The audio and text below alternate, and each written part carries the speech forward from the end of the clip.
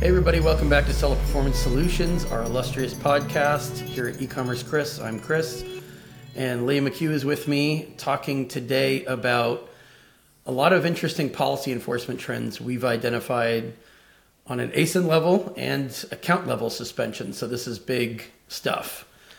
Heavy material, it's Q4. People are heading into that 6-week peak or maybe already in it. And they're getting cut down because of a variety of policy violations, but it's not just listing violations like the type of stuff that you see.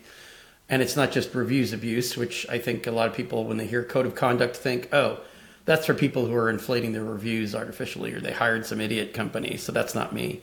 It's showing up in a wide variety of ways. But the most important piece we want to confront today is that Amazon just continually says, you need to successfully dispute this with examples that you never did anything wrong, or we're not even going to read the appeal. We're not going to talk to you. So are you seeing that on the compliance side when it comes to brand registry abuse, which I know you're in the thick of that to the eyeballs so much that you don't even have time to tell me some of these things? That's a great thing about this podcast, is sometimes I get to learn new stuff from you. So product compliance, no, I'm not seeing that messaging. I am seeing it on ACE misuse cases, and I am not really seeing it on brand registry. Brand registry still doesn't really give any kind of appeal path. The appeal form is just where you resubmit documentation that shows that you're the trademark owner. So still not really seeing it on the brand registry side. They just like to send your abusive messaging rather than asking for anything. But I have been seeing it on the listing compliance side of things, which is seller performance. So that makes sense that I would be seeing it there. People are getting that you've engaged in illicit, fraudulent, or abusive behavior, but they still have to appeal it. They still have to submit something. Amazon must understand that they're going to keep calling in, keep submitting things. So in terms of disputing the illicit or fraudulent behavior, what do they tell you they're doing? Since that message, of course, tells you nothing. The brand registry by one? Design. You mean the brand registry one? For brand registry, there are some people who have abused IP reporting tools, and they have those pulled away. We see less of that now. I see more just the entire account being removed, or the whole entire brand registry account being removed. But they still aren't giving a proper appeal path. You're given one form to fill out. That is your appeal path, and that's it. Right. The only way that we've been able to successfully appeal these is through escalations. There is no appeal process outside of that form for brand registry. Right, but the appeal process mandates that they prove they never violated any policies, correct? I'm doing the account suspension stuff where it's not just their brand registry revoked, the entire account is gone.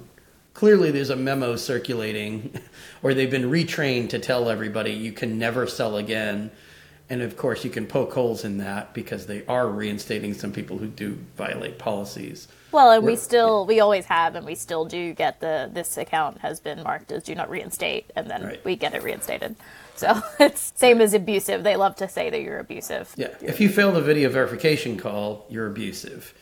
If you have a documentation snafu that you can later correct, that's considered abusive. Just like if that you word. Right. If you have a suspended account in another marketplace that you don't even use simply because of failed verification, that's abusive. Right. So Amazon's creating confusion and misunderstandings by overusing these terms out of context. But what else is new, right? They've been doing that the whole time we've been consulting. So the real question becomes, for what types of offenses, is it just code of conduct where they say you have to dispute it successfully by proving you never did something wrong?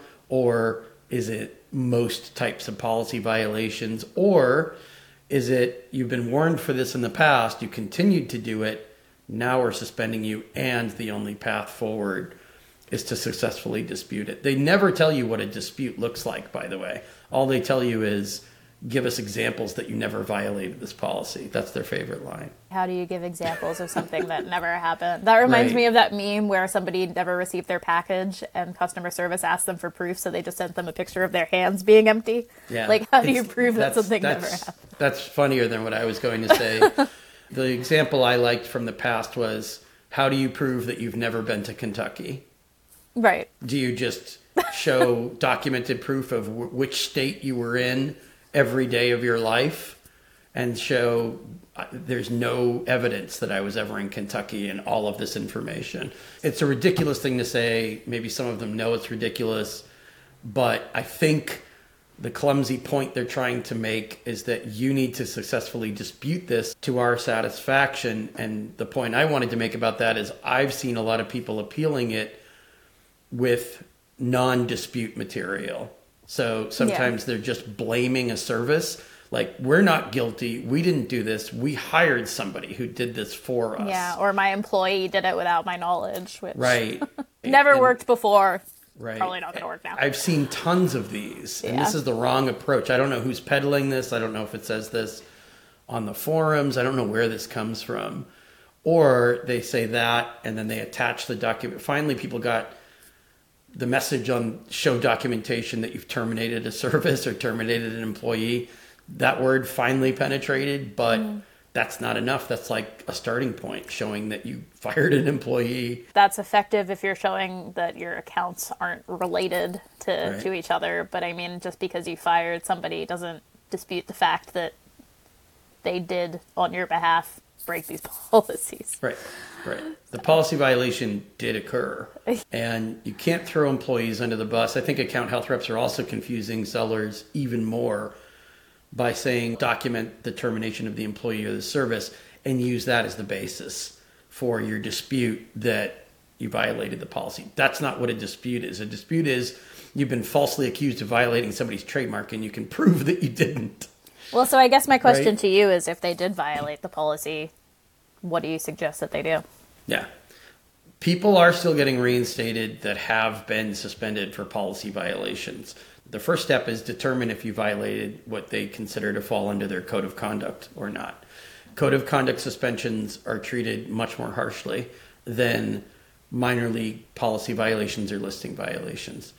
Don't start blaming the service that you hired. I think people got into this knee-jerk, I have to dispute it by blaming someone, which is the opposite of what we used to tell them when writing a plan of action.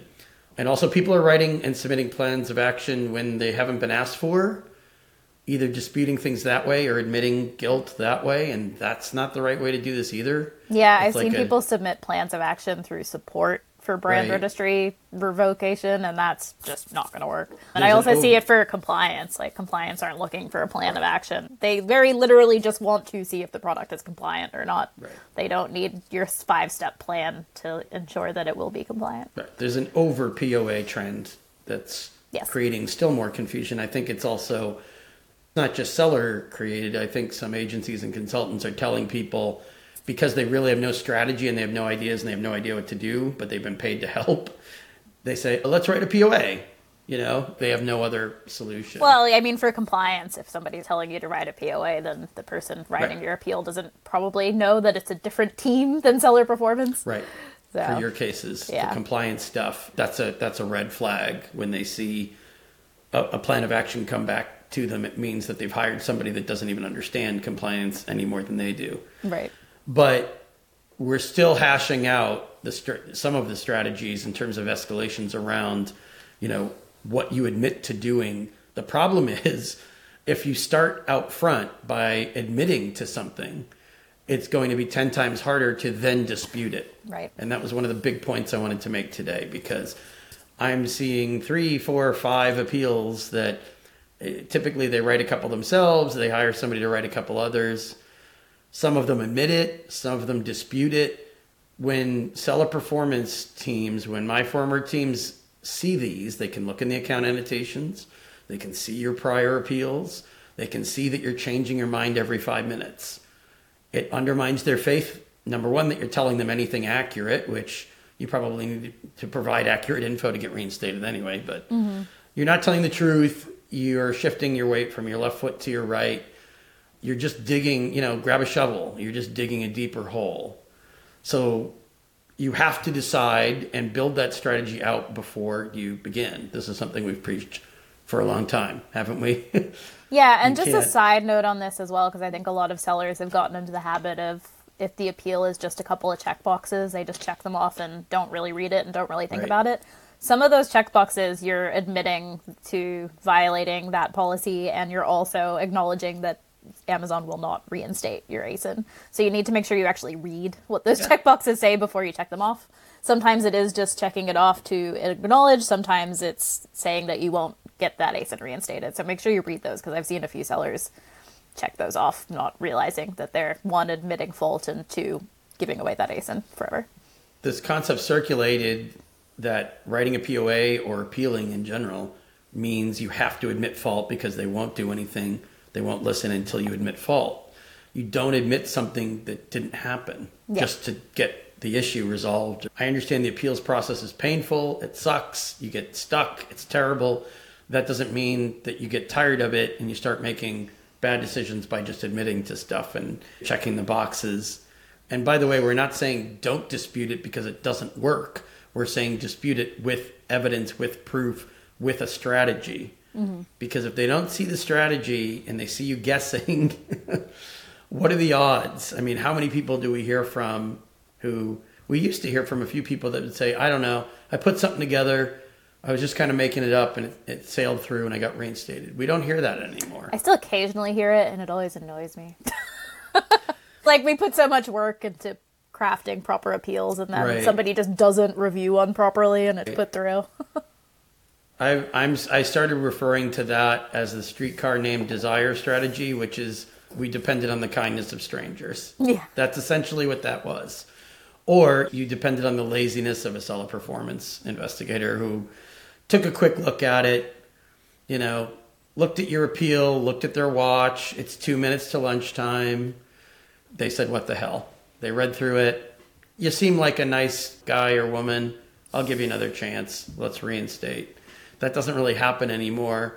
You can tell with the rejection reasons. I understand a lot of sellers still say Amazon won't tell us why we got rejected. If you dig deep enough and if you get to the account health reps or the right kinds of reps and push them a little bit, they will tell you. Assuming there are actually notes as to the reasons. Assuming there's yes, the caveat is sometimes it's blank and they're making stuff up because there's nothing there, because there probably was no investigation or appeal review to begin with. But all other things being equal, they will tell you this was too weak and here's where you were weak. And also think in terms of credibility. I sort of wanted to do another whole podcast on, is this even believable?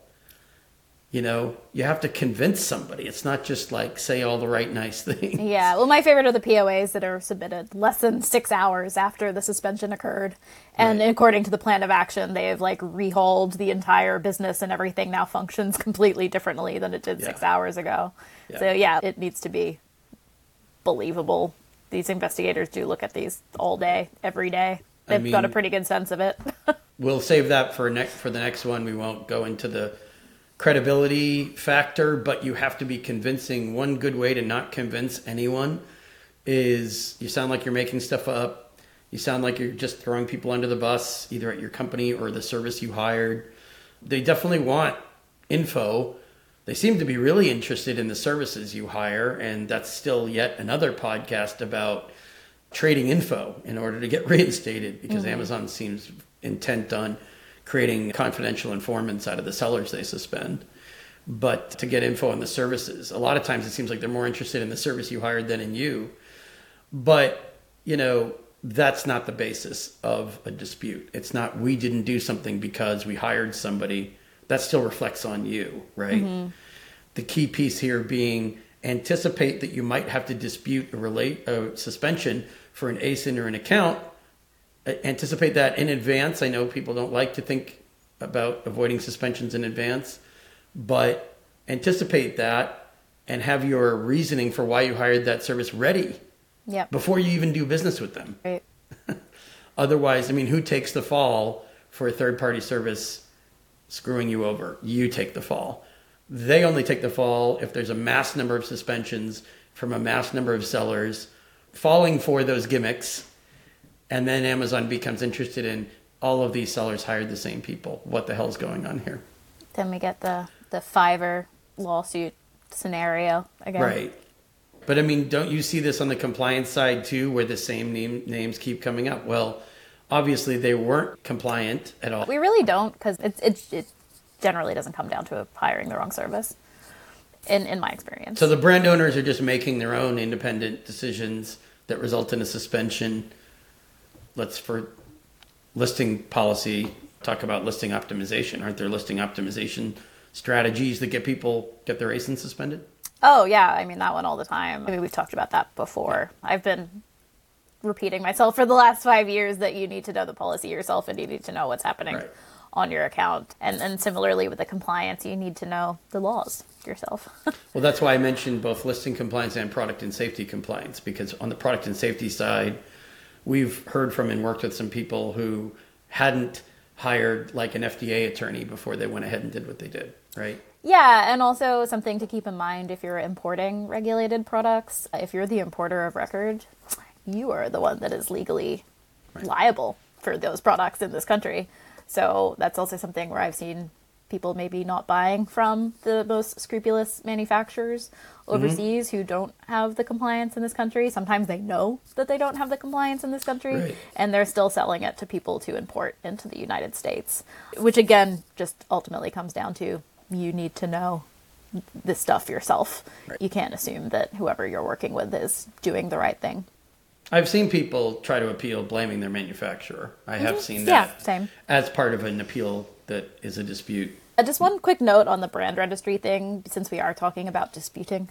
Even though they don't give you the opportunity to really dispute it, we are still seeing a lot of false or incorrect brand registry restrictions. I'm certainly seeing a lot more correct ones too. So we're seeing a lot just in general, but I'm still seeing a good number of accounts that there's just no legitimate reason as to why it is being rejected. And when we push, we do eventually get to that point, but it seems like there's a lot of confusion internally as well, because when you push, we tend to get back we don't really know why this was rejected. We're going to have to dig into this.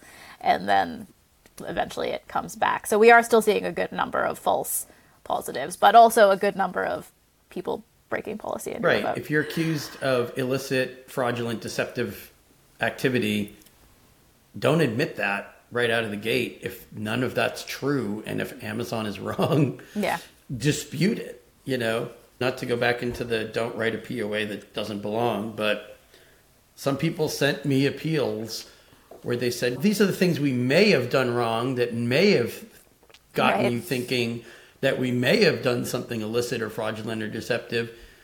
No, a lot of those people weren't doing anything. Amazon messed up.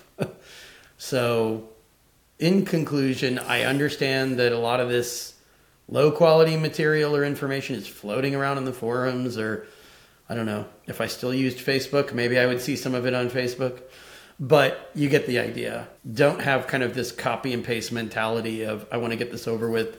I want to just tell them what they want to hear, because that's not what this is. You're just digging a deeper hole. If you're going to dispute it, have grounds, have proof. And if you're apologizing and accepting responsibility and writing misguided POAs, just hoping that admitting something will get you through it, consider the nature of the violation. Does it fall under seller code of conduct? Are there other issues at play, other policy enforcement actions that were left unresolved? I see a lot of that too. Run it by me and run it by Leah. We're happy to talk to you 24/7, midnight, 1 a.m., during Q4. I will not make that promise. 2 a.m. sometimes. You can message Chris at 2 a.m. European time, Central European time. We will be available. Sure, yes. Okay. Thanks for listening, everybody. We know it's a tough time of year, busy time of year, but also hectic and a little scary with some of these suspension trends going around. Thanks for listening, and we'll talk to you soon. Bye.